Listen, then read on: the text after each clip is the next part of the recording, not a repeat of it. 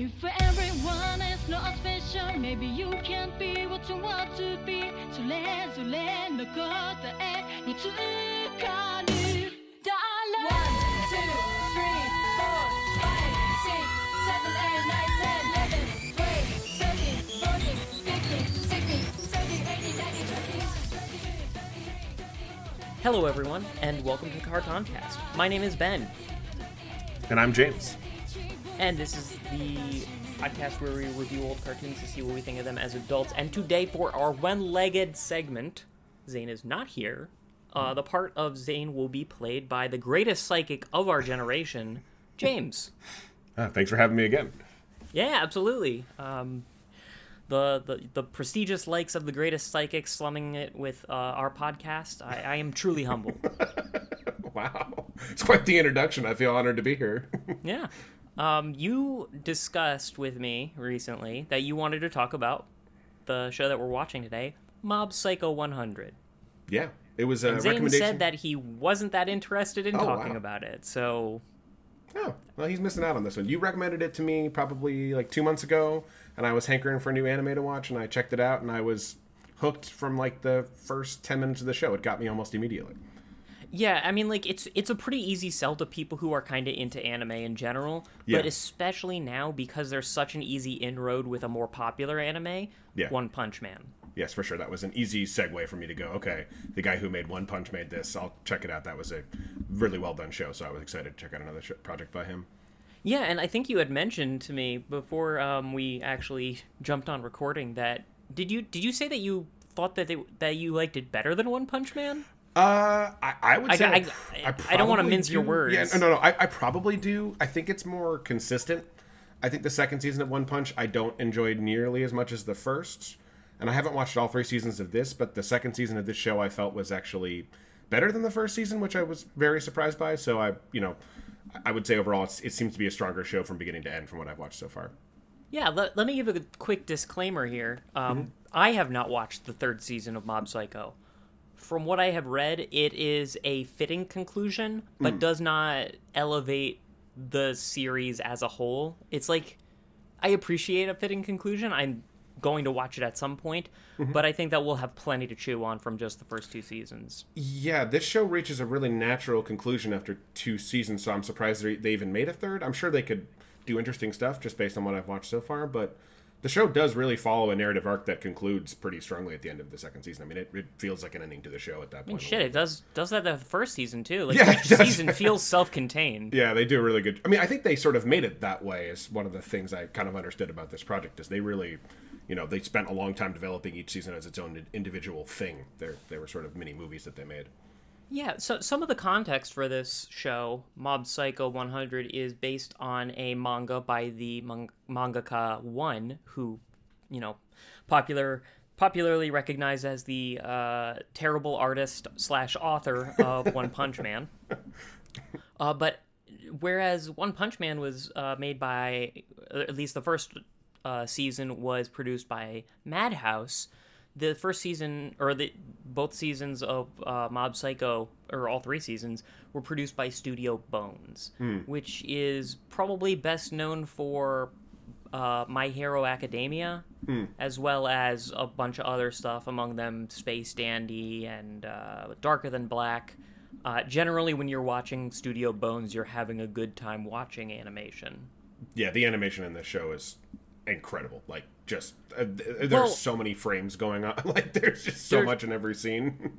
I'm not an animator, right? Yeah. I'm just a kid who likes a lot of cartoons, and like, I don't have the verbiage to describe the ways that the animation makes me feel. But I will say this: One Punch Man's animation was incredible. Mob Psycho's animation is insane. It's nuts. I mean, it goes so crazy just all the time. This is an insane decision to make for any animation studio. I imagine the time invested in animation in this show must have been ludicrously high. Like, it even is not... storyboarding it. Like, where do we want to have a scene that's communicated entirely with chalk? What? Yeah, the amount of visual styles in the span of 5 minutes in this show is is bonkers. I don't know how they do it. I don't know. Yeah, it's an insane. You're right. It's an insane decision to make to do that. Yeah, you can never really tell where it's going. It's kind of like the first time, like, maybe this is not a thing that will hit you very well, but I remember as a kid, I was getting used to anime. I was seeing a bunch of, I saw some Dragon Ball, I saw some Inuyasha, and then Fooly Cooly came around. Oh, yeah, I had the same experience. And I was like, there's something here is not, I don't have the taste buds for this yet, but I recognize there's something important going on here. Yeah. And it was only in hindsight that I really kind of appreciated how, maybe not brave, but like eclectic that animation was. But now I'm older. I'm wiser. Sure. And when the intro to the second season of Mob Psycho 100 hits, and it walks you through the entire history of animation in 2 minutes, you're like, oh, okay, guys. I mean... Yeah. Sold. Both opening credit sequence from both seasons are just an insane minute and 30 seconds. I kind of can't look away. Like, I'm somebody who will skip credits after watching a show enough times, but like, oh yeah, in this show it was hard to want to skip it because it's just so it's so nuts. What's that meme about? What if you could pick two people from fiction to fight on your team? Who would they be? John Wick and John Wick 2. That, but for anime intros, yeah, Mob Psycho and Mob Psycho 2. Yeah, they're really crazy. They're really fun to watch in like hindsight too, because you'd start seeing details of the season in that opening animation. You'd start seeing characters. There was broccoli in both of them for the entire, and I could not figure out what the hell the broccoli was for 24 episodes, and then they eventually reached what that was. But never again will we be so tantalized by broccoli teasers. Seriously, I kept looking at it, being like, why is there stupid broccoli? Well, there's also cactus. You get the feeling like there might be some sort of weird plant theme. That is true. That does come I mean, there is a plant theme. There's a psychic who uses plants. There's a psychic who uses plants. A lot of the characters in Mob's high school are there because, man, I love the that like they play with the conventions of high schooler. Oh my god, so well, just incredibly well. The first time that I saw Mob go to high school, and his crush looks like a normal kawaii desu, Tsubomi. Tsubome, yeah. She just looks like an anime heartthrob teenage schoolgirl thing. Her friends, their heads are, because we don't want to have to waste focus on faces. We just want to communicate to audience. These are the ones that don't matter. Are depicted by like an eggplant and a potato. Like their head, like the entire head. They just replace it. They're like the rest of the body is schoolgirl. It's the same thing. God damn it. The food theme continues because the name of the city is Seasoning City, and all of the neighboring schools have like seasoning themes, like soy or black soy or like black bean. It's Salt High School or something. Yeah, it's very funny. Yeah, it's really, it's very funny. We shouldn't discount that the way for this anime was paved a lot from One Punch Man's success. They did, the anime did come out in the same year, so like it's not as though they did a lot of market research at the time. Like they were both in the works in the same period of time. I got the feeling like One Punch Man had more cooking time behind it, but I actually didn't like look up into this. I should have done my research, but I kind of came into this episode with we should just like see where this leads us. One Punch Man is well regarded by anime fans who were looking for a kick-ass, balls to the wall, high octane kind of fighting anime, which it is. But that was like One Punch Man also communicated an incredible amount of comedy through its anime and like through the manga as well. If anything, like it's like a fighting anime first and a comedy anime second. I might even put it reversed. Yeah, it might straddle more towards comedy in a lot of episodes. This Mob Psycho, even more so. It Yes. feels like they were cooking a lot of the ideas in One Punch Man, but weren't fully ready to commit. Everything has to be a gigantic fucking joke. And in Mob Psycho 100, they maximized the amount of comedy they could put in. Like that became very forward in the presentation. I think to your point, I think that it's like One Punch Man opens the door to subvert a shonen style anime, and this show runs through it full speed, like joking about it the whole time. Like it just can't help itself but like want to mess with your expectations as an audience of what you're kind of going to get from a show like this. They're very good in tandem. They actually work really well as like two different representations of the same idea. It's very clear that they were both created by the same person. Yeah, the same person. One is really good at finding this. One is really good at setting up the expectations of a regular shonen thing and then subverting it, or setting up the expectations of a coming of age story and then subverting it with the case of Mob Psycho. Yeah, and the best moments of the show are the moments where it's building towards one of those typical moments, like those anime fight scenes that you're sort of expecting from this show, and then it will subvert it so hard in some very subtle way, and it will just, it's every time that happens in the show, I had just the biggest smile on my face, because it was such a funny, like, there's several moments where I was just audibly laughing out loud when I was expecting to be like, edge of my seat, like excited, but instead, like, it builds this incredibly funny sort of stop the scene in its tracks. Oh shit, okay, so we're doing this now. Like, God it's great. Damn it. Yeah, we're probably going to end up just talking about all the different times in which that happens in the first two seasons, and I'm really there for it. That's the best part of the show. I just went and watched one of my favorite ones just now, and it holds up. Self-defense rush. I literally wrote that's my favorite. Down. That's what I was thinking of when I was. Oh my god, self-defense rush. We'll get there. We'll get there. I'm not ready for it. We have to set the scene a little bit here. Yeah.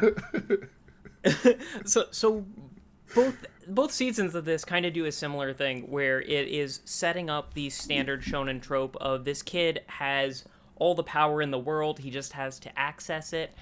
And the way that they mainly subvert that is that when we get to these high conflict moments in the story, and we'll get into the more specifics in a second, but when we get toward those high conflict moments where it's like, oh man, he's going to have to bust out of his chains, the entire framework of the show leads to that. Yep. We're constantly looking at our main character's emotions breaking free with this percentage meter.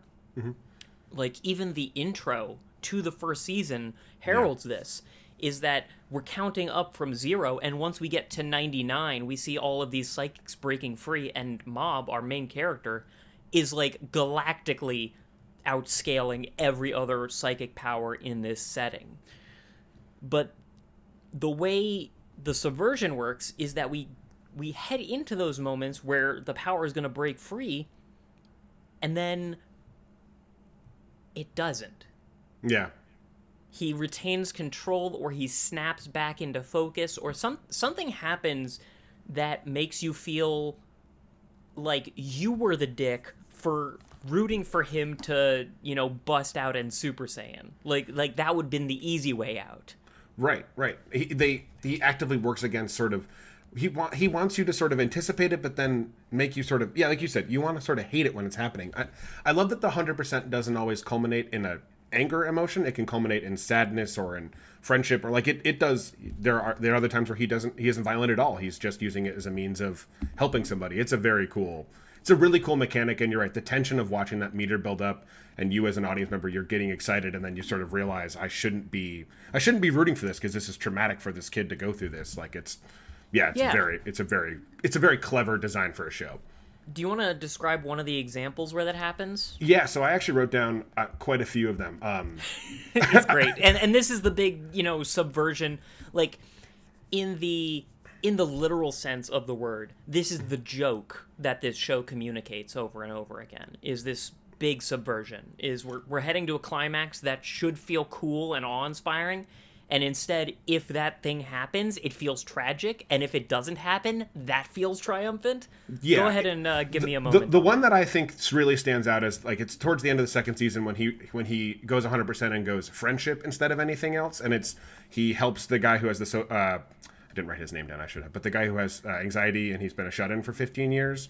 Oh, and in that moment, yeah. all he does is pass his feelings back on to him. And it, like, instead of like it culminating in this huge fight sequence, which is what every other anime would have done in that situation, just villainize the bad guy and sort of made the good guy look like a hero. Instead, it completely flips it almost immediately, and the bad guy in that scene becomes an ally to the main character in it. It's such a great, like, it's really sad and really it's both simultaneously really upsetting to watch what that guy's gone through and very triumphant to watch Mob identify with that because he's also experienced feelings of complete isolation.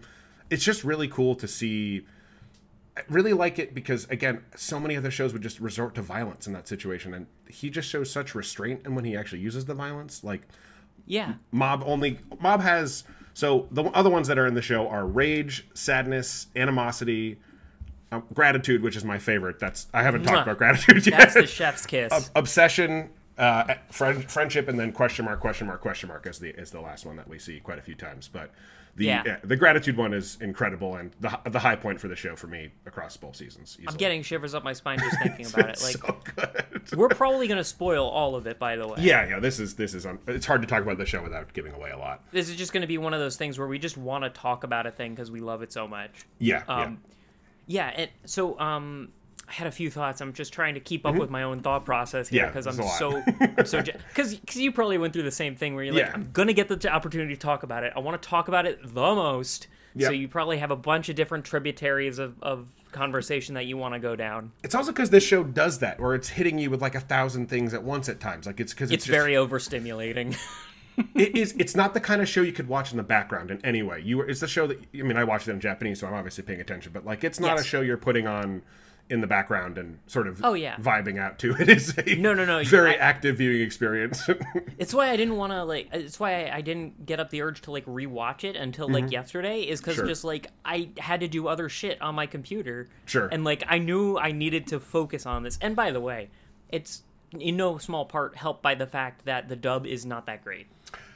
I watched 2 episodes of the dub and decided I was out immediately. I think I recommended to you watching the sub. You did, for Reigen. And I did that for One Punch Man as well. I watched the sub, and I thought it was much better. I've tried watching the dub on both, and and I'm a person who loves dubs. So I don't, it's hard to say why that is, I think, in this show. I think it's the sort of the over-the-top nature of the show for me as a viewer in English. When I can understand what they're saying, it sort of takes it too far over the top. Whereas if there's a language barrier there, I can at least sort of, I don't know why it works so much better for me as an audience member, but sub was much better for me in this. This is a very fantasy setting, and not merely in the fact that they're psychics. That's almost immaterial. Like, it's a fantasy setting in that everything feels a little damn bizarre. Yeah, for sure. All the time. It's surreal constantly. Things that are happening just make no sense. There's constantly a sort of sense of the reality that they live in is very loose. It's there's not a lot of rules to it. That's a good way to put it. Yeah, there's not a lot of rules in this world. There's just cults all over the place. The Body Improvement Club is constantly prowling around as a 5-man like a biker gang, but the good version of it. We have not talked about them yet. I wrote them down like 5. I wrote them down like 5 times. Body Improvement Club is very important. They are like a lot of what works about the show is embodied in that group of characters. Actually, absolutely. But that's the thing, is that like from One Punch Man, you got the feeling like, okay, it is subverting a bit, but it is also playing into those shonen tropes of we want to see Saitama kicking ass. Yeah, and this show, Mob Psycho, kind of raises the stakes even further on the subversion, because the standard in a shonen anime is I want to be the strongest. Even One Punch Man, I want to be the strongest, is like the constant refrain that Saitama uses to like express this loneliness at the top. And they are companion pieces in more ways than one, both animation, comedy, tone, but also theming. Like this notion of elitism and being at the top necessarily separating you from everyone else. Like that's the thing that the main antagonist in the second arc Yes, you're right. Yeah, the second antagonist, the main antagonist of the second season, he is the shonen trope, like, embodied. Like, he is that exact idea. He wants to be the most powerful, and everyone else bores him. I actually love this as an, like, I noticed this very distinctly, that every single antagonist in the show essentially wants to be the strongest, and every single protagonist is sort of okay with just existing in the way that they are and not trying to gain power, but rather just seek personal happiness. I actually really like that in this. That works really well. And that's what makes the secondary theme of this so compelling, is that not only does relying on your inherent talents separate you from everyone else necessarily,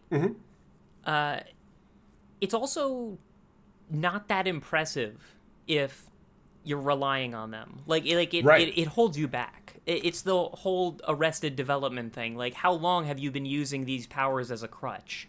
And it is why our protagonist is a boy who has all of the powers, but doesn't really want to use them because it would be taking the easy way out, or because it's not going to lead to a fulfilling life. Like, he understands something very important about this setting. Yeah. Kind of before all of the antagonists come around to it. And it is what makes us root for him and make us sad when he gives into the power. It's why him running with the Body Improvement Club and struggling is an incredibly great thing to keep showing, because it shows that he's working hard at something that he could just easily do without any effort at all, but he chooses the hard route instead of taking the easy way out. Yeah, and he is like, he's pathetically bad at anything that isn't psychic powers. He's terrible at it. They always have him sweating. It's like a very constant animation thing that they do. They have him sweating just all the time. Oh, it's yeah, great. he like they're very intentional about like making him look kind of fucking pathetic. Yeah, he looks like he's melting. If he was in any other anime, you'd be like, oh god, give that guy a drink. But in this anime, you're like, yeah, fucking go, man. I mean, that's a fitting transition. Do you know why he's named Mob? I looked this up.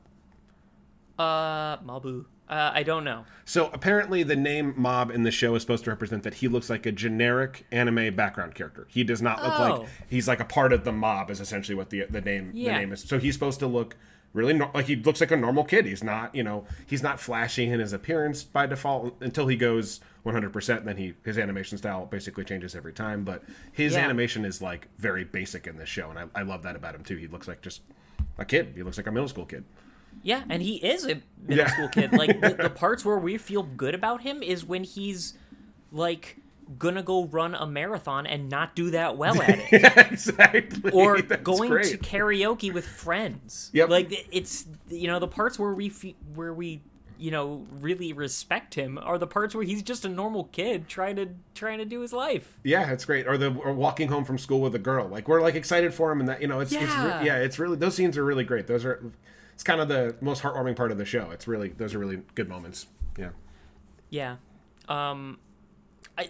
We're pretty much in it now. Yeah. We're pretty much in the show, in the characters proper now. We might as well do it.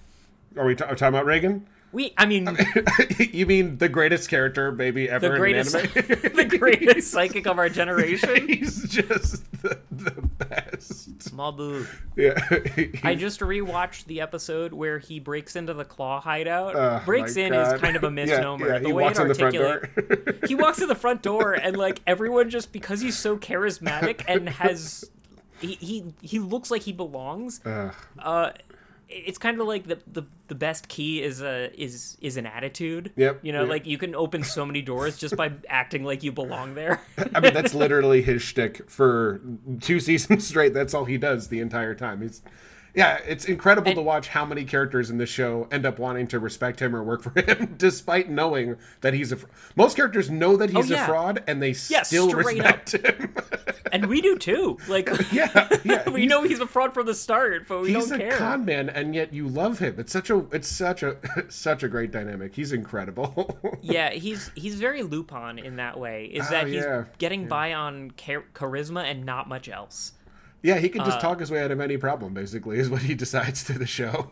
I just watched the one where he fast talks all of the members of Claw in order to get access into their building. Yep. And all he does is be like, I don't know why you guys are all blocking my way. Are you all psychics too? How did he know that? Somebody usually tells me when something is up. Why is he talking like that? Oh my gosh. He must be important. You guys gotta let me by. My subordinate is in there. Subordinate? Who is he talking about? Our boss? Is he this guy like the CEO of our organization? And like he just like walks through and he's like, "What are these guys doing here? Oh, they're our prisoners. You can't kidnap people. You can't That's lock a crime. people up. We're sorry, we didn't know." He hasn't done any psychic things. He's Yeah. just talking about it like he owns the scene. He just commands authority in any room he walks into. It's great. He's so fun. I cannot believe how much fun this character. I'm sure that when he was writing Reigen, he was just like, this is incredible. But that gimmick you just described of him talking his way through everything does not get tired once. I mean, I could watch a whole show of just him doing that. Him and Dimple as running a business together would be just the best show of all time, I think. And he's also like a really good he's really a good vessel for the theme of, you know, of power does not define you, because he has no power. He has no psychic ability. The only reason he can see Dimple is because Mob charged him up at one point. Yep. But like he can't do anything. He can't do shit. And it doesn't matter at all. He has the respect of every top-tier psychic on the planet. At the end of the second season, one of the Ultimate Five comes and works for him as an intern. Like, I mean, come on. It's so fun. That's his power in this show. What we're not saying is that the other thing that really works about him is that he's an incredibly heartwarming figure for Mob, and their relationship is like really the heart of the show overall. Well, he's the one who says the quiet part of the show out loud, which is like that you don't need. He's the one who tells Mob, these powers are just a party. You're still a person. Like, don't let them define you, but also don't ignore them. Like, you can do a lot of good with this. It's kind of up to you. He's such a great figure for Mob in this show. It's such a... You know what he reminded me of is, I don't know if you've ever seen this. My guess is not. It's not as popular, and it's a while back. Great Teacher Onizuka. I have not seen this. It's an anime wherein a 25-year-old or so is hired as the homeroom school teacher for this group of like legendarily delinquent children. He doesn't really have any great teacher skills. He's just like a little older than them and knows how to prioritize the important things in life. You know, how to take it easy and not sweat the small stuff. And these delinquents are all like some hybrid of like traumatized geniuses and like, badasses from broken family. They're all kind of the psychics in Claw almost. Like, these people have been charged with something in their youth that makes that causes them to craft a very narrow identity for themselves. Like, they might excel in these certain ways, but they also lack the broad scope of, growing up that is necessary for them.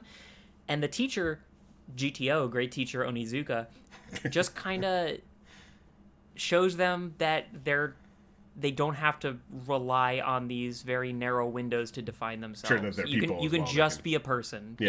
Yeah, it's hard to tell if Reigen actually knows anything or if he's just incredibly confident and just sort of winging it as he goes along. But his advice is generally very simple for Mob. He just tries to convince Mob to be a good person, look out for his own interests, run when he's in danger, don't provoke fights. Like, all of his lessons are so simple, but I think it's just the idea that... I mean, there's the scene where he meets Mob originally, but cute. All he really does is just listen to Mob. Like, that's all that is, like, believe him and just listen to him for, a couple minutes, and that meant so much to that kid who had not felt any of that. It's such a simple relationship that works so well, and it's continued to develop. It develops over the course of, it's a great dynamic.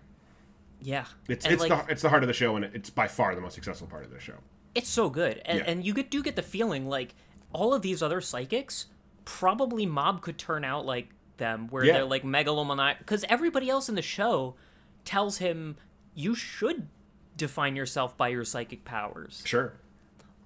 One of my favorite arcs, and it's in the first season, and this is when I really started like really getting into the show, was the Hanazawa arc. Yeah, Hanazawa's a great character for this. Yeah, he is like the titular like ace in school. Yep. But he is the ace because he uses his psychic power to be good at sports. He's much more stylish, you know, because he can keep up with the current trends because he uses his powers for money. He uses his powers to be good at school. He is the ace. And eventually, he takes it personally that Mob doesn't use his powers for all this because it's revealing his weak. It's that classic Fight Club, his lie reflected my lie kind of thing, only in reverse. Like, he is not relying on all these things, and it's making me realize how reliant I've been on my psychic power. Like, without these psychic powers, I'm nothing. Yeah, And that is one of those great moments where, like, he is throwing everything at Mob, and Mob could fight back and with his psychic powers. Just choosing not to, yeah. But when he does choose to fight back, it's just a weak little punch just from his normal fist. And that's one of those great anticlimax moments where just, like, Hanazawa has, like, taken it to him. He's pinned him against the wall. He's, like, threatening to kill him. He's red in the face, and Mob is, like, choking from exhaustion and just gives this, like, this basic little punch in the face, like a school kid would, like a kid who is going through a regular school kid fight. I'm pretty sure Mob does go 100% during that scene, but it's sadness. It's never manifests in violence or anger in any way. It's just that he's sad. He just and it's not really a choice. He's not choosing to go 100%. No. Yeah, I mean, I don't think in any scene he's choosing it in the show at any point. I believe. I don't think there's ever shown a conscious decision. He almost does, and Reigen pulls him back from it. That's fair. That is the one scene. That's true. And it's amazing. Yeah. Should we talk about that scene? Are we there yet, or should we wait? We might as well. Like, we're just going to talk about a series of scenes, so we're already in it. So the first season culminates in Mob being kidnapped by Claw, right? Doesn't he get kidnapped? Yeah. Okay.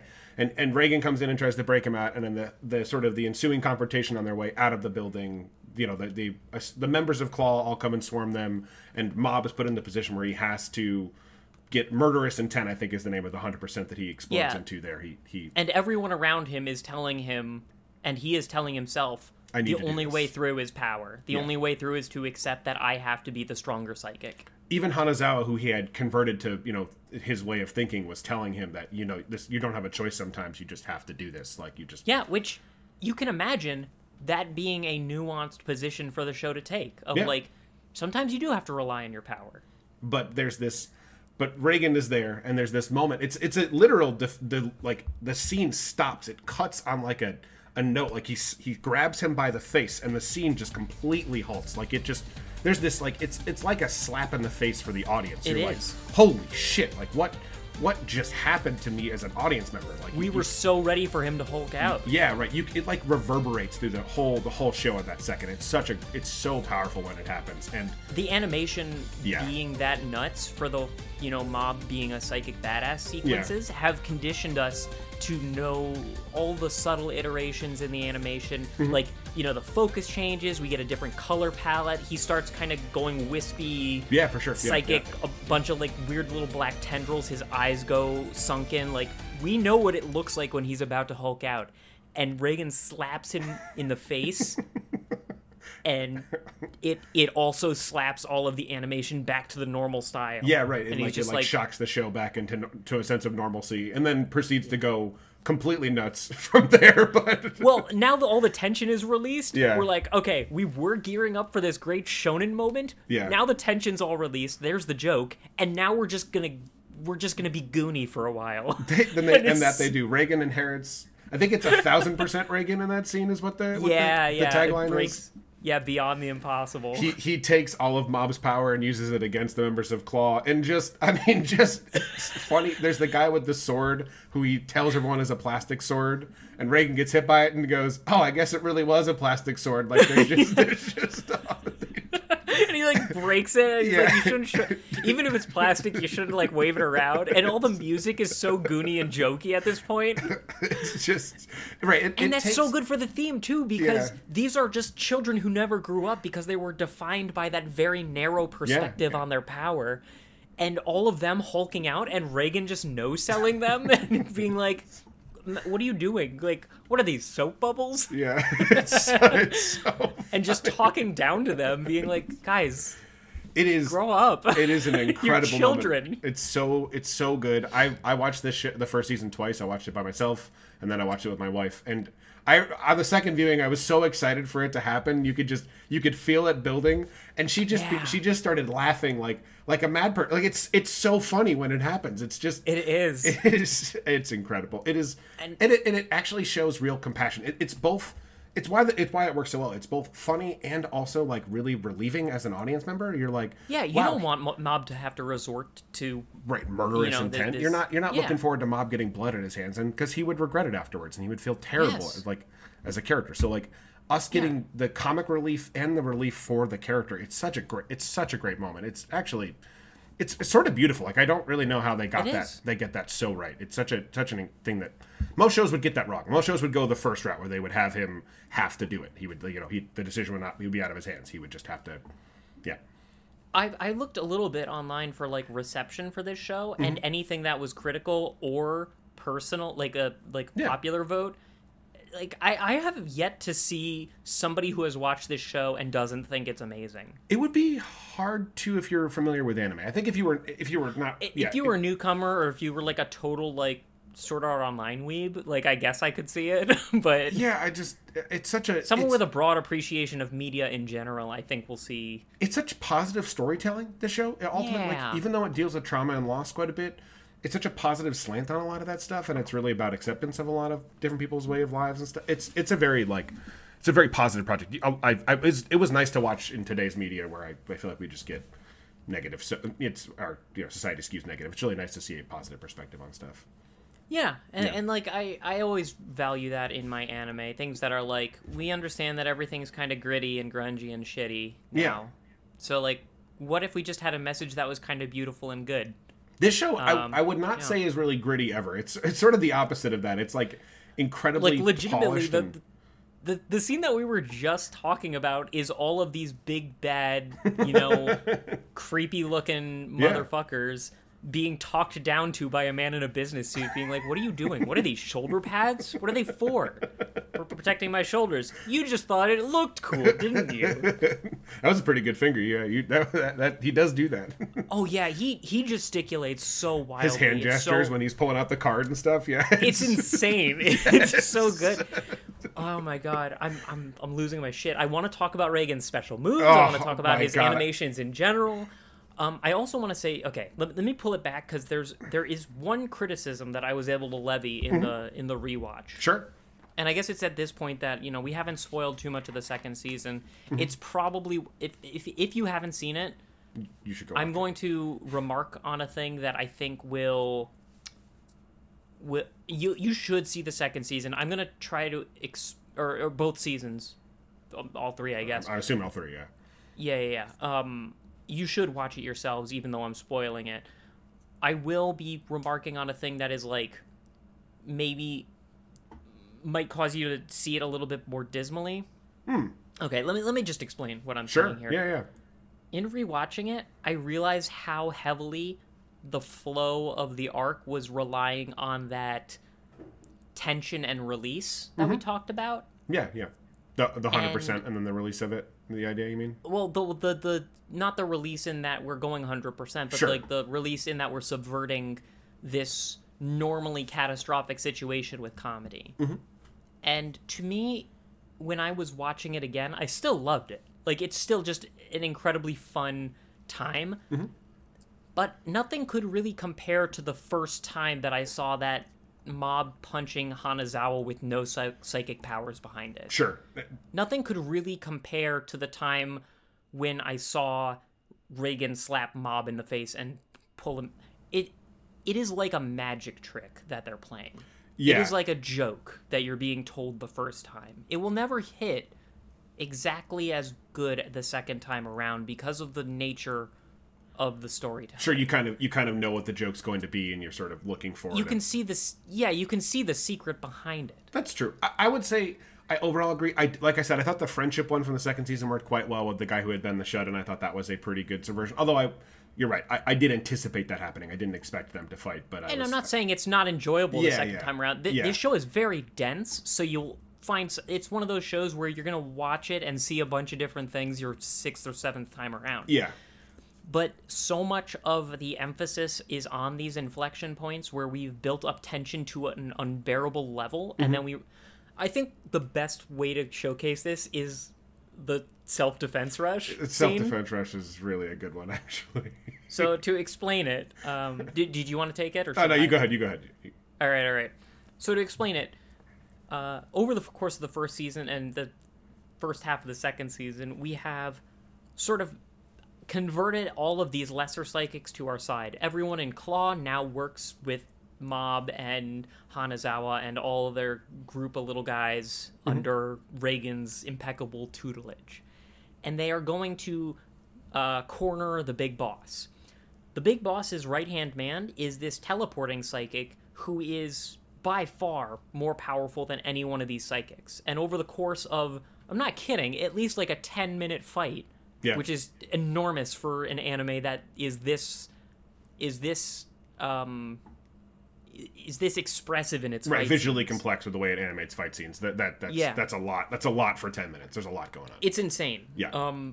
And we have like no less than 10 lesser psychics trying to pin this teleporting guy down, and they do it barely. They force him into a corner wherein he's like, okay, I actually have to put my game face on.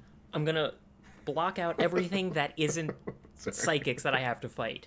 And it's at that point that he sees this enormous, tremendous amount of energy slowly Godzilla walking toward him. And they're all like, oh shit, that's Mob. Here he comes. And the guy is like, this could be tricky. And then out of nowhere, the scene pans out and you just see Reigen calmly walking up to him, and then all of a sudden, self-defense rush. He just like pummels the fucking guy. Dude, can I read? I wrote down what self-defense rush is described as when it happens. One of his special moves where, when he's unsure if it's really self-defense, he yells out, self-defense, just in case.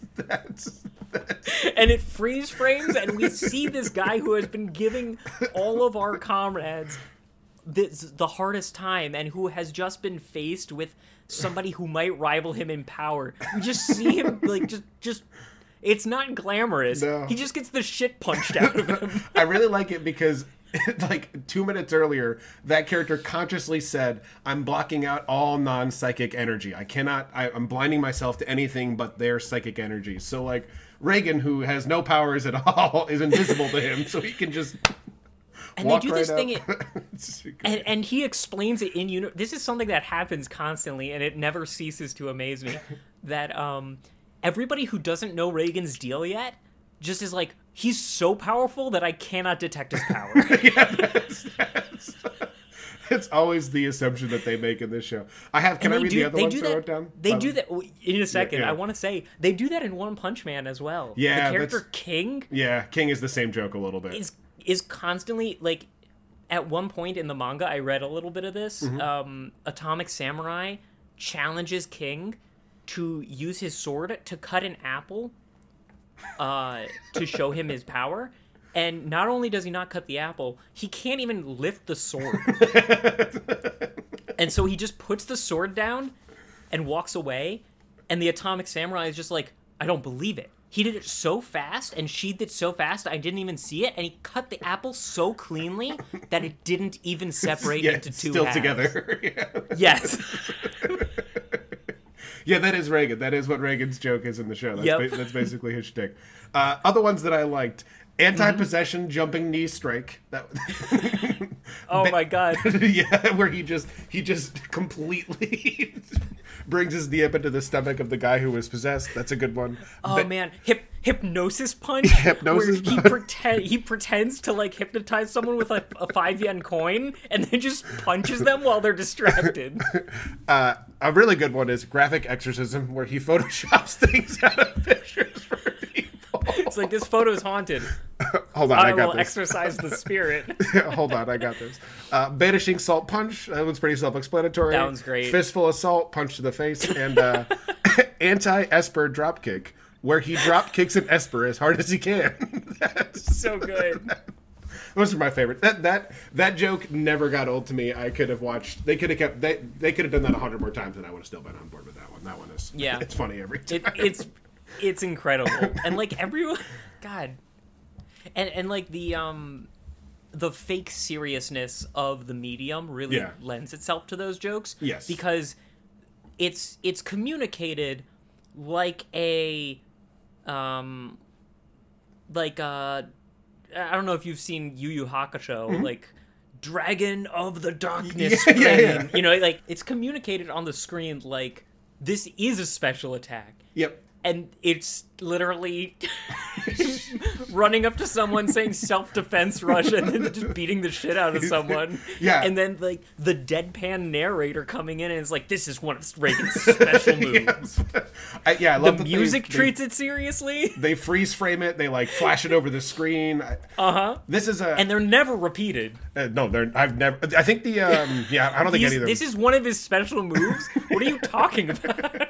I love the use of subtitles in the show. I don't know where you watched it, but the subtitles in the show are really cool because they translate the characters on screen a lot, which I really appreciate. Like, instead of just having the dialogue being subbed, they actually would show, like... So when they'd show, like, spirits and such consulting, it would, like, the subtitles would be along the side. It would, kind of look like how the sign would actually look in English. It was that was a very cool visual touch for me. It's just somebody doesn't speak Japanese. I always like knowing what the signs say because they often don't translate that for the audience. So I totally agree. That was a really I nice think touch. that I agree. I would love to go back to One Punch Man and see if they did that as well. I don't think so.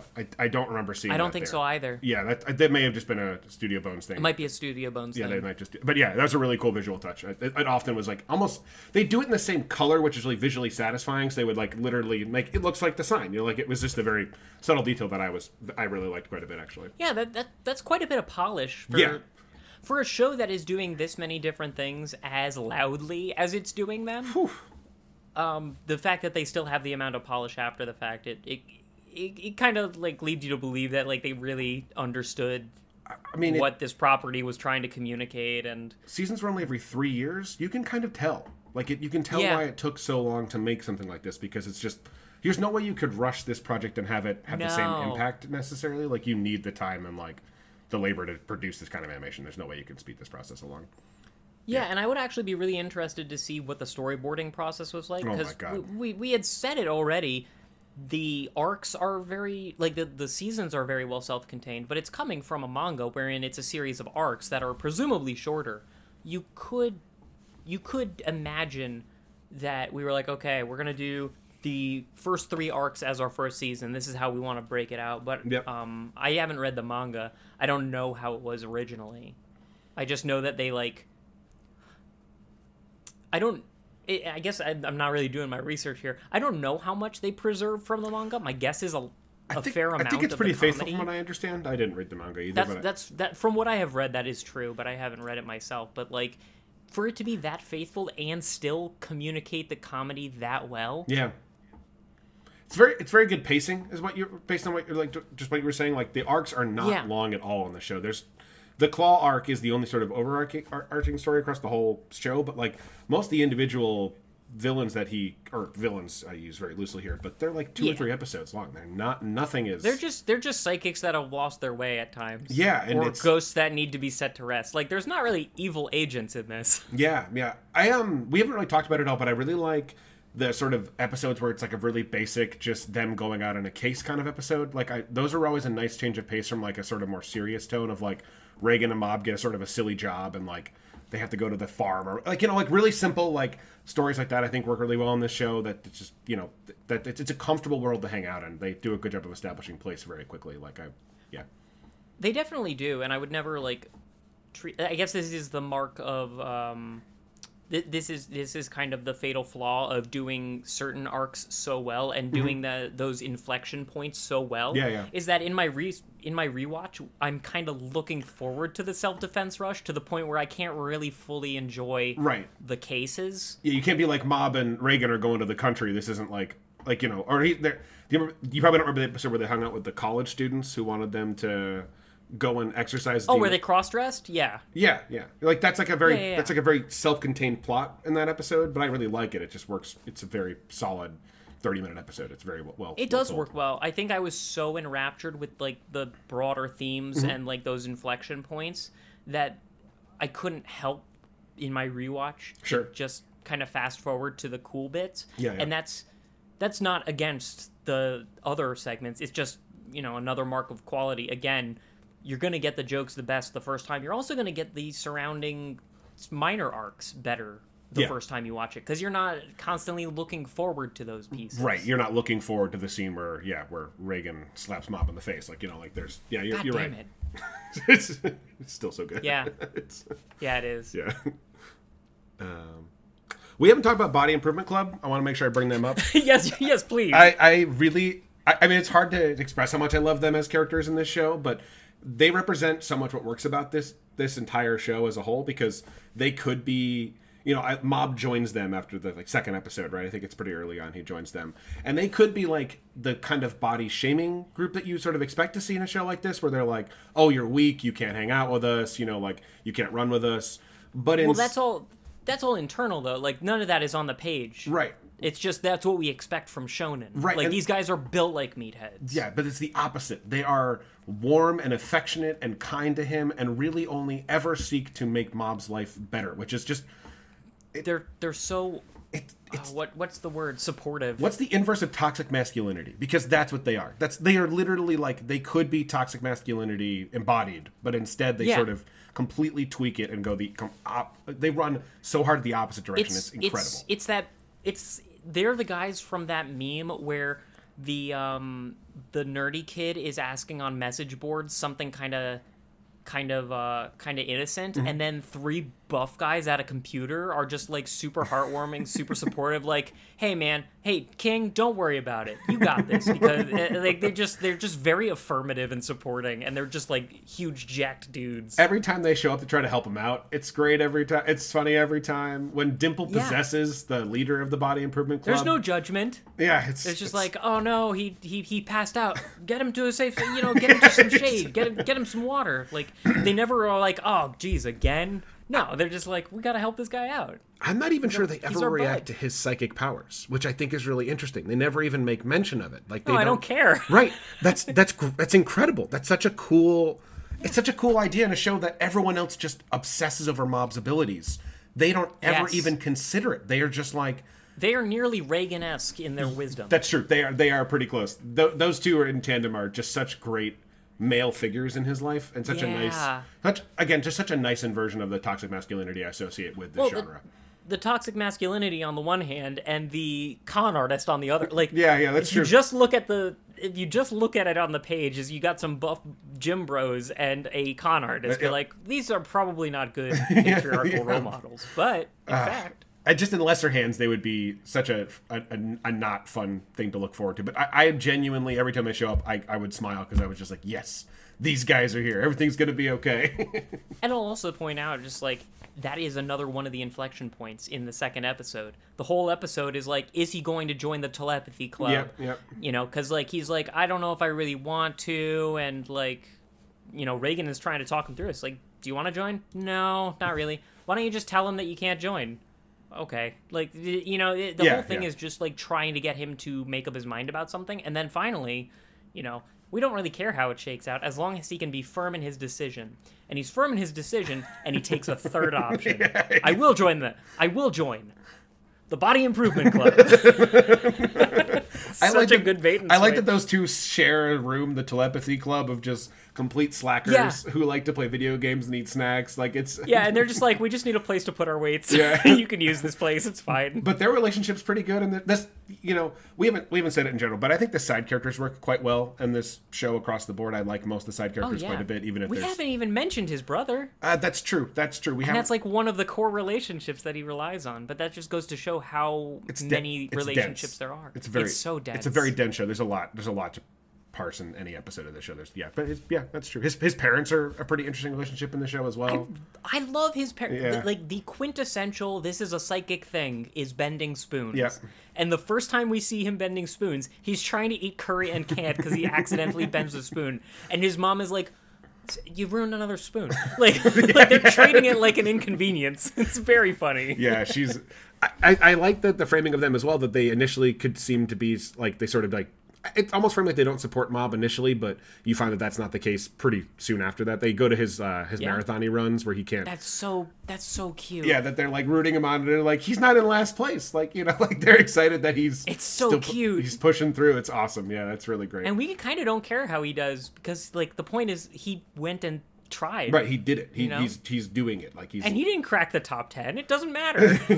Yeah, and his younger brother, who I think does crack the top 10, they're just like, yeah, he does that. Like, it's I also love like the dynamic between him and Ritsu, where like Mob has exactly one talent and he's insanely good at it, but he rejects it because he doesn't see it as like an appropriate avenue for happiness.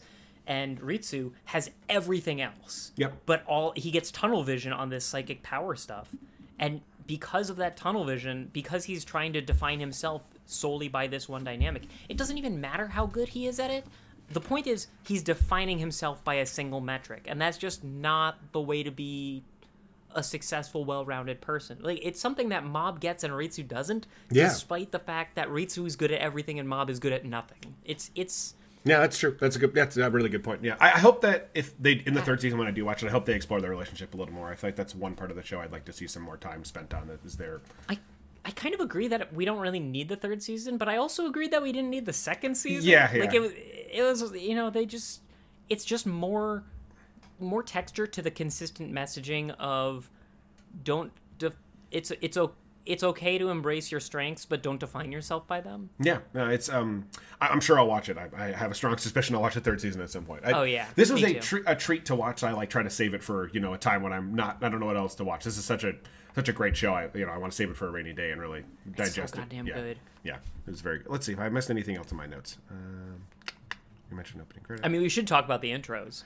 Oh yeah, I mean, we talked about them briefly, but the intros are spectacular in the show. Like they are overwhelming in every good way.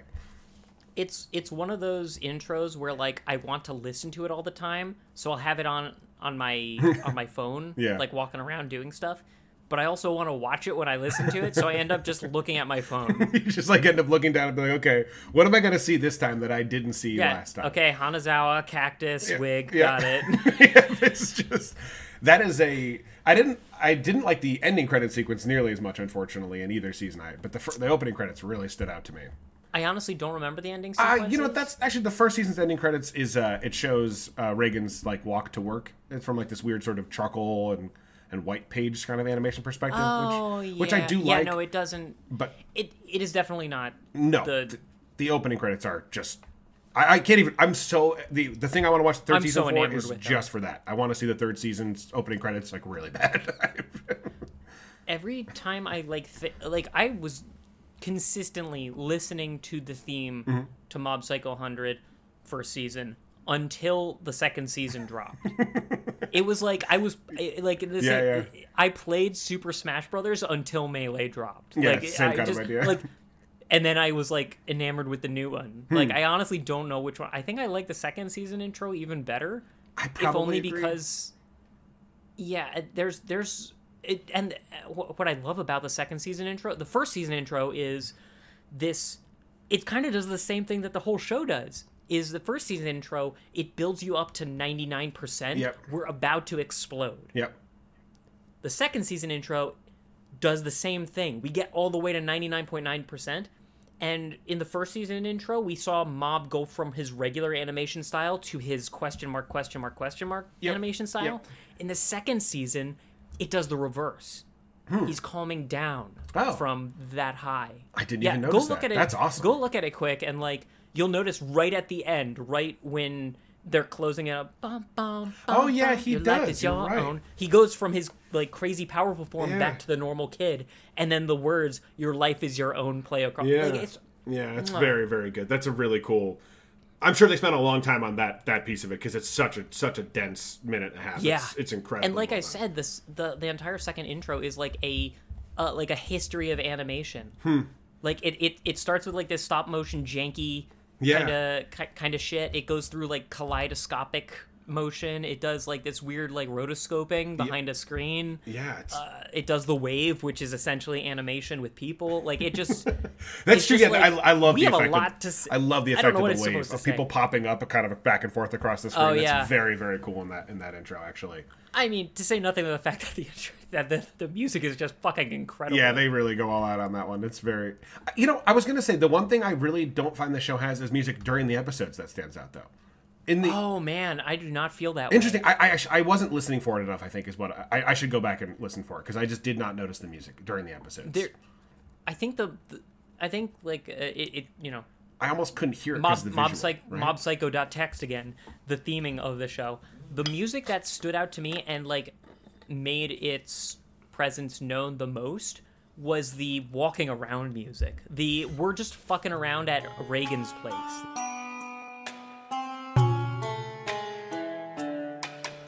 Yeah, just like the kind of no one should trust this guy kind of music. Like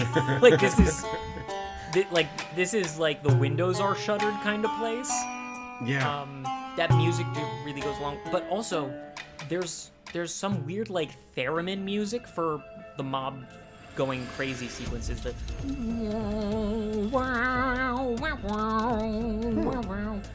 is a really intense, and the reason that you're not bringing it to mind is because it doesn't sound like anything else. It's also because I think there's just so much visual noise going on that my ears probably can't even process the music that I'm hearing, because there's just... My brain's like, holy shit, yeah. what is happening right now? It's one of those things where, like, if you listen to the track in isolation, you will see the animation you were looking at again. Yeah, that... It's that synesthetic kind of, like, like when you smell broccoli, you can taste it kind of thing. Or when you hear the ocean, you remember the last time you saw it's one of those things where it gets stuck in your senses. Interesting. I would recommend going and watching listening to the OST, because, like, you do remember these. You just can't bring them to mind right now. I promise you. Yeah, you okay. Remember these. I will check that out. You're gonna you'll listen to this episode later, and you'll be like, "Oh, that's what he was talking about. How did I forget that?" Did you watch? And I don't blame you. Did you watch the OVA? I don't know if I'm using that term correctly. Oh shit! What was it called? No, I don't think I did. Okay. Where they go to the resort. No, I didn't. I recommend it. It's pretty good. It's a very very casual adventure in this world, but it's a nice little half hour in between episode between 2 and 3. I think is what it's supposed to be. It's very good. It's a good sort of Reigen and the boys adventure. Like they're just out and out doing something very casual. It's good. It's good. Nice. I wasn't sure. It like just started playing after I finished the second season, and I realized it was meant to be an in between episode, and I watched it. It's pretty good. They did that for One Punch Man as well, showing him like as a fledgling hero. Oh, really? I've not watched that. Yeah, it was like fine. You know, Yeah. It was more One Punch Man. I'm not going to turn my nose up at more One Punch Man. I guess I treat it like the third season of Mob Psycho. Like, I already feel so fulfilled that it's hard to imagine opening that up again. But Yeah. I probably will watch it at some point. Yeah, just to get the I would full- say the OVA is not necessary in any way. It doesn't enhance the story in any way. It just Yeah. sort of continues what they were already doing. So I see whisperings online that there was that they greenlit a Reigen spinoff. I think that's kind of misguided. it would be difficult without having some sort of emotional core to it, and I feel like without Mob, we're sort of missing the most redeeming part of Reigen in a lot of ways. Mob and Reigen's dynamic is so important Yeah. to the story of Mob Psycho that I kind of agree. Like, and it's remarked on in the second season, like, without Mob, Reigen kind of doesn't have anything. It's very directly shown in the second season that he feels incredibly lonely when he doesn't have Mob in his life. Yeah. He has and no he has to friends. work backward from that. Yeah. And he has to, like, reinvent himself. It's like, okay, well, what am I at my core? And eventually, when they reconcile, you're like, this they did not take the easy way out here. Yeah. Like, they went through the hard shit. There was, like, a big fight, and now we have kind of resolved this. We haven't really mentioned they can Dimple, both but I really grow. like Dimple in this show quite a bit as well. I think he's actually a very...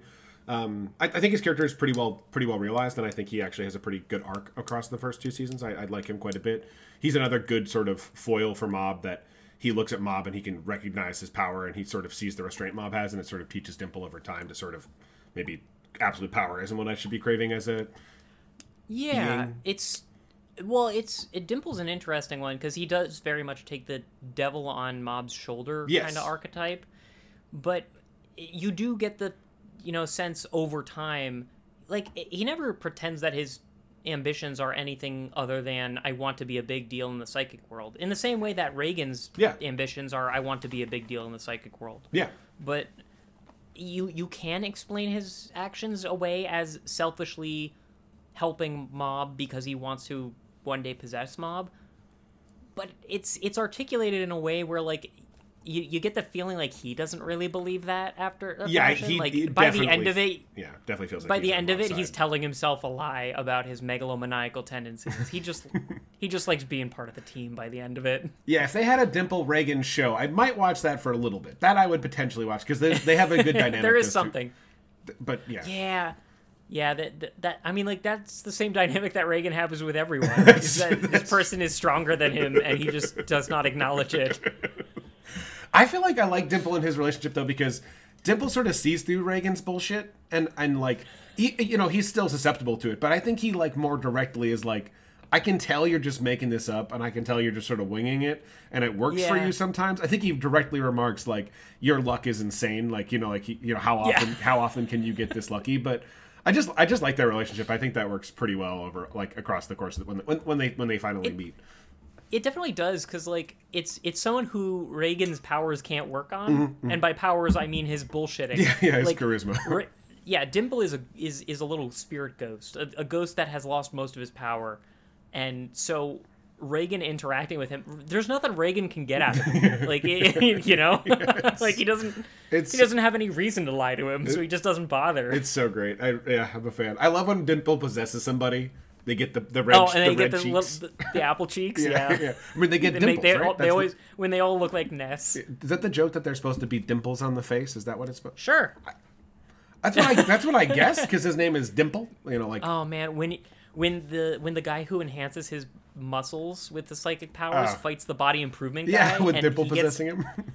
Dimple possessing him, and it's like, okay, we both are psychically enhancing this guy's, like, physical prowess, but this guy has, like, the blueprint of physical, like, this guy works out all the time. Yeah, he did it through hard work. I love the messaging there. He did it through sheer labor and time. Like, there wasn't a shortcut to get to where he got. Psychic powers don't give you anything that isn't already there, See, that's where I feel like Dimple's growth comes shortcut. from being around Mob, because Mob represents that in a lot of ways for Dimple, that Mob could do all this stuff, but instead chooses the hard route most of the time. I think it just shows real growth from him as a character. And Dimple's the comic relief for a lot of the show, a lot of the time. I mean, they're all the comic relief. True. That's the thing. We're true. talking about character growth in, like, the gooniest character. Like, we haven't even talked about Mob as a funny character, but his deadpan is great. It's so good. It's amazing that the show that is so funny has such emotional depth, though. It's what's really impressive, I think, that they pull That was off. true in One Punch Man as well. Like, I think it's inherent to one's work. I think that this is like a rebellion of the shonen. We have to be heartfelt in order to sell heartfelt themes. Yeah. And one is just like, we can tell very human stories with really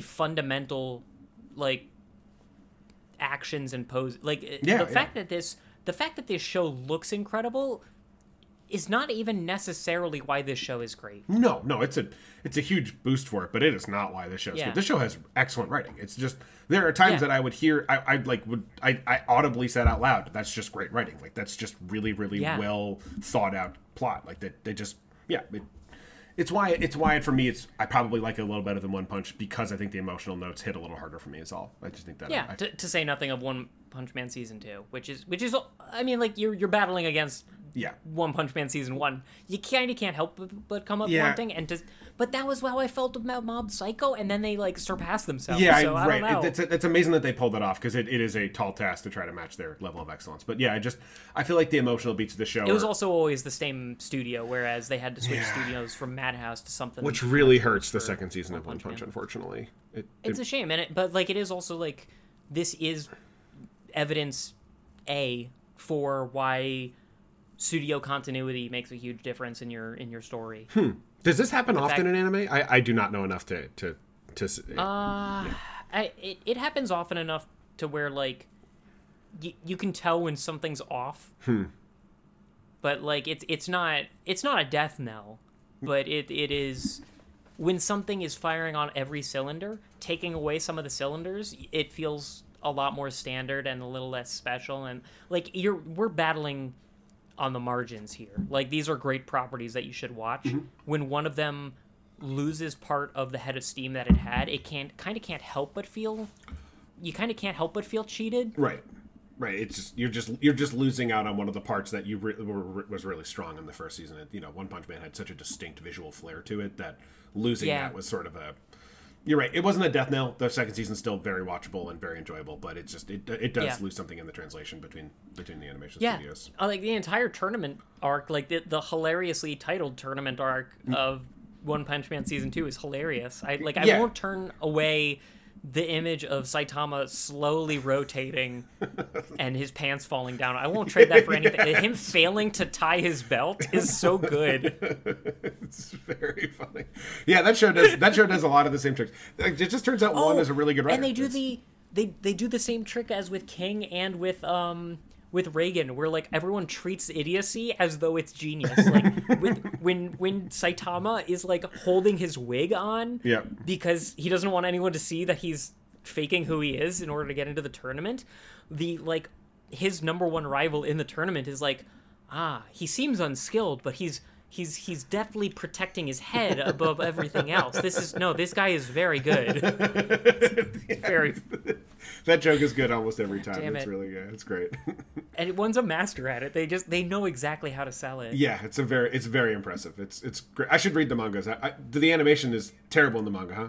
Or the drawing is just. I mean, the manga got recreated by an actual good mangaka. Oh, it's just interesting. It's just like the original manga is just is very rough horse shit. It has a lot of the charm that you would see. Like, a lot of the charm comes from the fact that Saitama and Mob have absolutely blank expressions. They look stupid. They do. I mean, and they're simple creatures, more or less. They want simple things. It's so that, like, the fact that they look stupid is part of their character. I think it's part of the appeal of the characters. They're supposed to look like the common man in some way. But it's the contrast between cool and silly that makes One Punch Man really pop. I think, and it's the contrast that makes Mob Psycho also pop. I think one of the things we haven't mentioned specifically, but we sort of brought it up. Similar to One Punch Man, I love the different ways that they animate Mob in the show. Like, Mob can go from in one scene looking like just sort of wet, sort of floppy, like really insubstantial. Almost like, he just has no strong form when he's like sort of sad or in the background and stuff like that. And then he'll go from that to like when he goes, I wrote this down. When he goes courage, and when he gets really, the explosion is courage. He looks like the most typical anime protagonist. His hair is like spiky. His eyes are really shiny. He almost like glitters on the screen. It's such a cool, such a fun thing to play with, I think, as an art studio, I suspect, is to keep animating him in different ways and sort of, you recognize the character in there, but you see just completely different lens of the character. It's very effective for me. No, I agree. Yeah. It's actually one of the things that I would say One Punch Man does even better. Yeah. Because I think that it works even better because Saitama's forms are bimodal. Yep. Like, he only has super serious cool guy and like complete dirtle. Yeah, he just looks so complete stupid. derp face. Yeah, he's just like I think I like that even more than the, I guess, rougher continuum that Mob can do. Yeah, Mob looks completely different multiple times because he just his different forms just look. He's got the out of control form. He's got like a regular blank expression, and then he's got like a very slight glare, and that comes really. Like, it comes through very clearly, even if you, like, looked at them side by side, you'd recognize maybe, like, a slight furrow of the brow, but against his blank expressive face, it is like, it shines like a light. Like, in the second season, when he is having when Reigen goes too far and, says some shit to Mob that he shouldn't have said, Mob, his blank expression goes into, like, a very small frown, and you're just, like, this is You're scarier. Like, you really messed up this time. This is scarier than when Mob goes like That's true. Super Saiyan. That's true. That is him actually understanding and manifesting his emotions in the moment instead of letting them build up over time. It's a direct result of it's not. And they've never been directed toward Reigen. No. So like you can be led to believe in the first season that this is hero worship on Mob's part. Mm-hmm. and it's in the second season that they deconstruct that. And the fact that the animation shows Mob's recognition that Reigen is not perfect is so important to that entire arc. I think it really like that helps entire their arc relationship. is not that visually like expressive or not that visually exciting, I should say, but it's so damn touching because of these small variations in the way the character, like that shot of when Mob says, I've always known what you are. Yeah. And you're like, oh shit, Does he he's now? always known he's a fake. Right.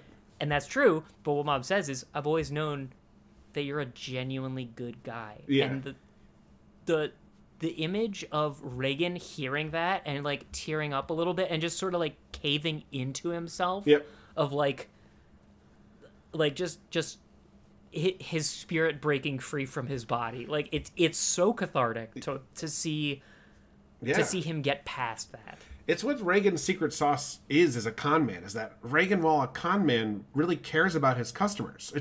It's such a weird thing to mess with, but someone will show up at his place and he'll give them a massage, and it's not even like it's necessarily fixing the problem, but he's at least providing a service and helping them. He won't just take their money. He wants to do something for them. It's a really interesting methodology to be a con man. It's interesting because like it's just the pretense of Psychic is the reason that he has a customer base, but in that arc he like has that press conference in front of a bunch of people, and one of them's like, have you ever had dissatisfied customers? And he's like, no, never. And that's true. And that's true. Yeah, that's true. Like, he legitimately helped people all out. they did was like give him a massage or like a great massage. Oh, what was like the salt massage runaway? I didn't like, write that one down. There's an aroma one. Those are. Yeah. One of his secret techniques. Yeah. God damn it, they're so fun. Yeah. And again, all those secret techniques. He's giving someone a massage.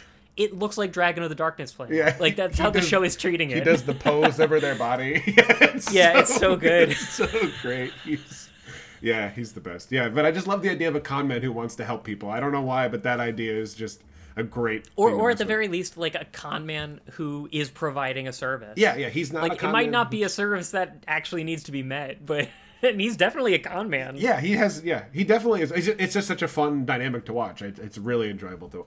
Yeah, I like him. He's good. Yeah, God damn it! This show is king among kings of subverting. Yeah, both like tone and genre. It subverts your expectations for a shonen battle manga. It subverts your expectations for a comedy, even. Like, the joke that it tells is not the joke you thought it was going to tell.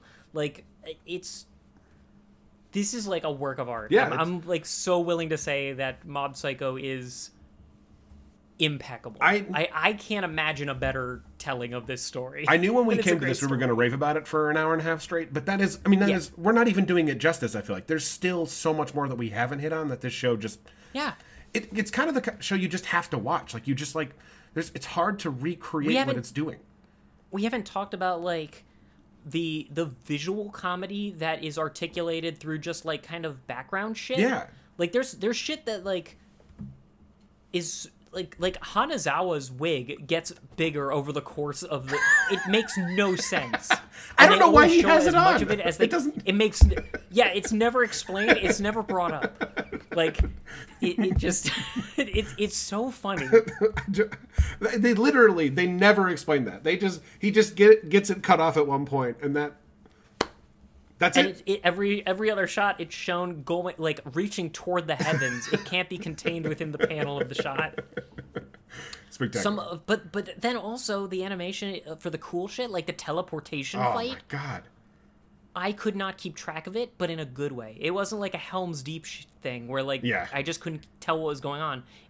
I could tell what's going on. It's more different scenes than my brain can process, and that makes it better.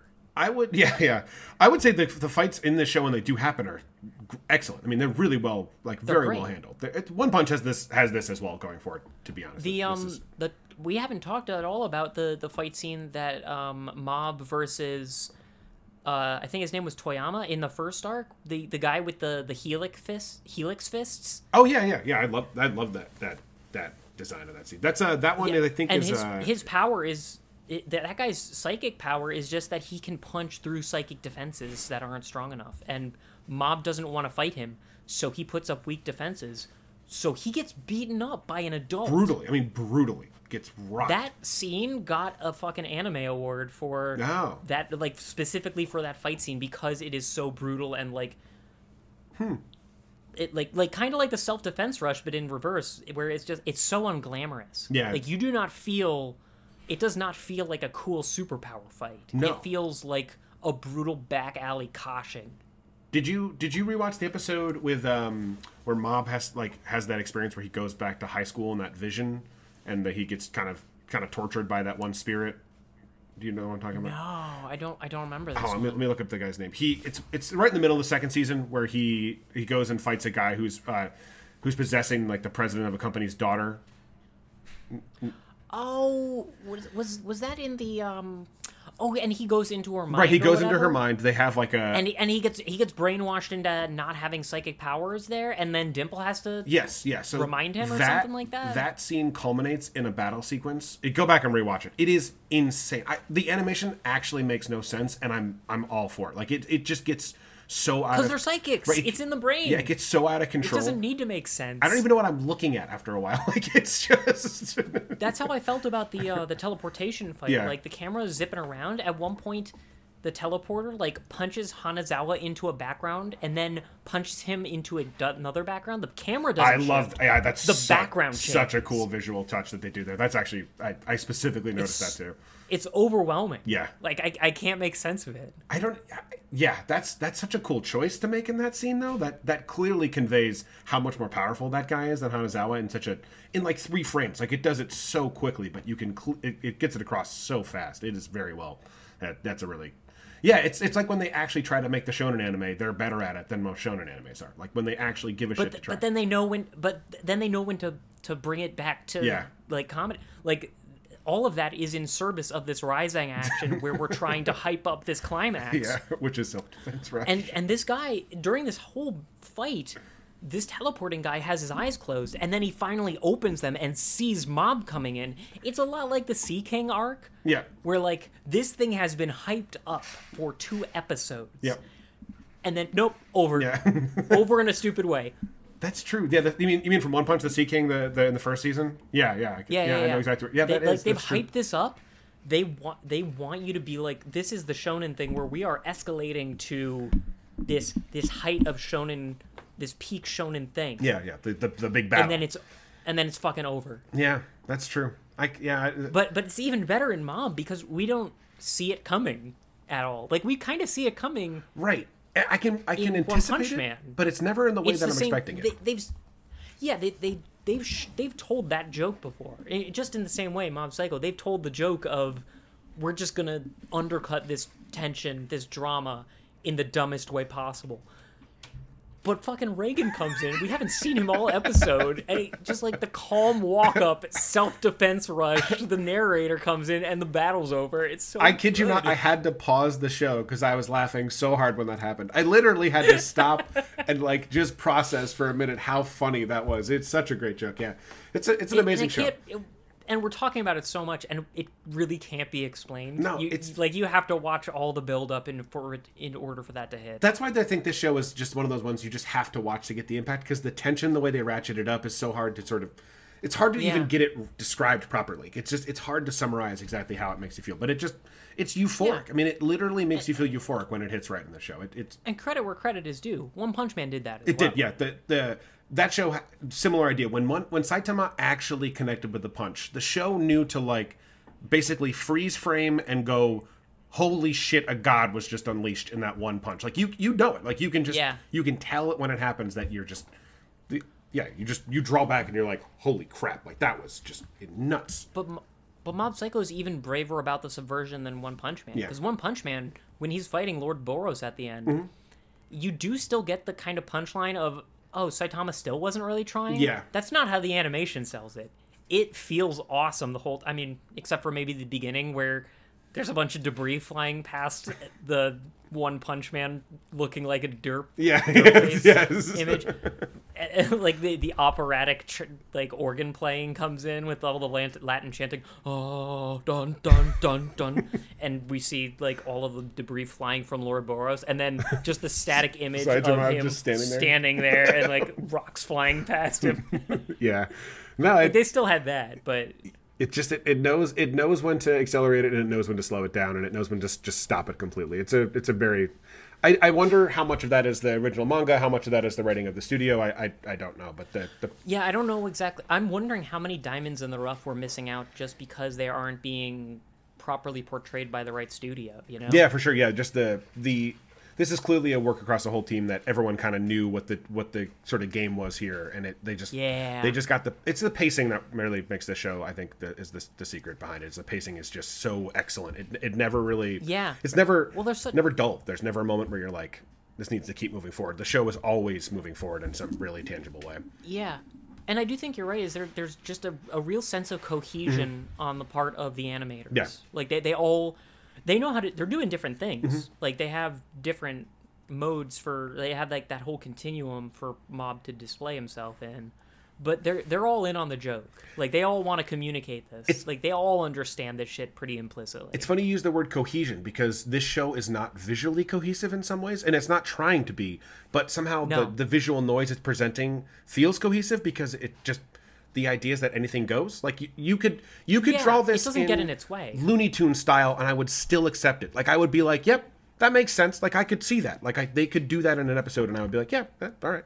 They do that to a minor degree in a bunch of shows. Like they do it in like Gravity Falls, or they do it in SpongeBob, where like we'll hyper close up on like a Patrick or a Squidward, and they look like Ren and Stimpy monstrosity. I guess Ren and Stimpy as well.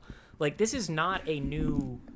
That's not a new technique. It's just that Mob Psycho is not just doing close up and not close up. We're doing like 10 different starting points in the span of 20 seconds. Like it'll just do it so fast. It just it's wild. It's it's a great show. Yeah, god damn it. James, let me know if there's other things you wanted to highlight. I think we've hit everything that I had written down. I mean, like I said, I think this is one of those shows that while I've talked about all of it, there's 1,000 more things we could have talked about. There's just so much going on in it. It's hard to cover all of it. It is. It's hard. It's hard to exaggerate. Yeah.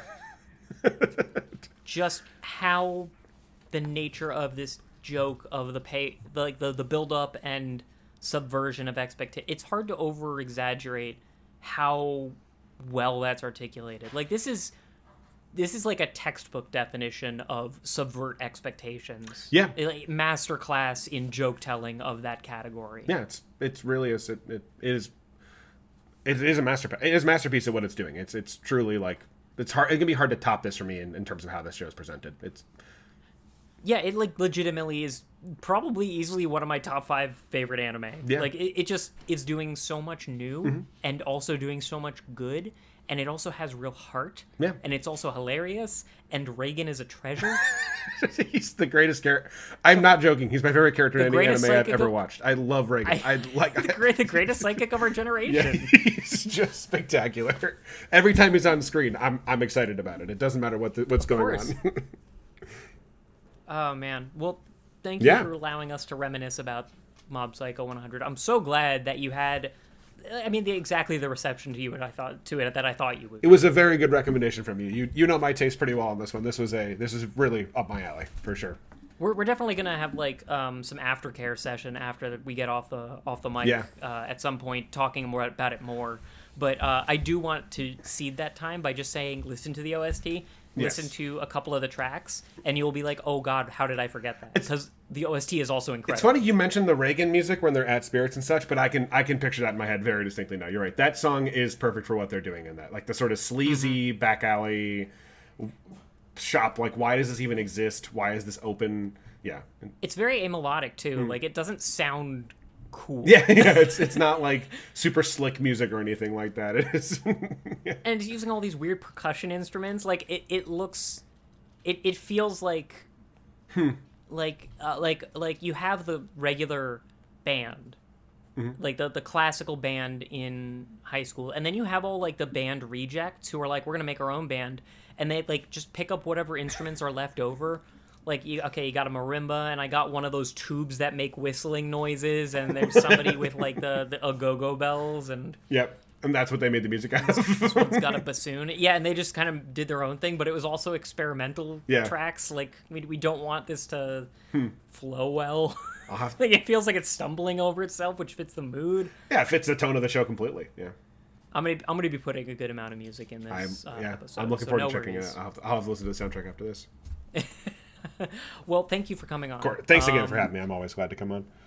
Absolutely. It was it's always a pleasure to have you on. For those who want to hear James more, you can go to the Space Jam episode that we came out with. And the Zelda one. And the Zelda one, if you want James's beautiful voice muddled by, excuse me, Princess.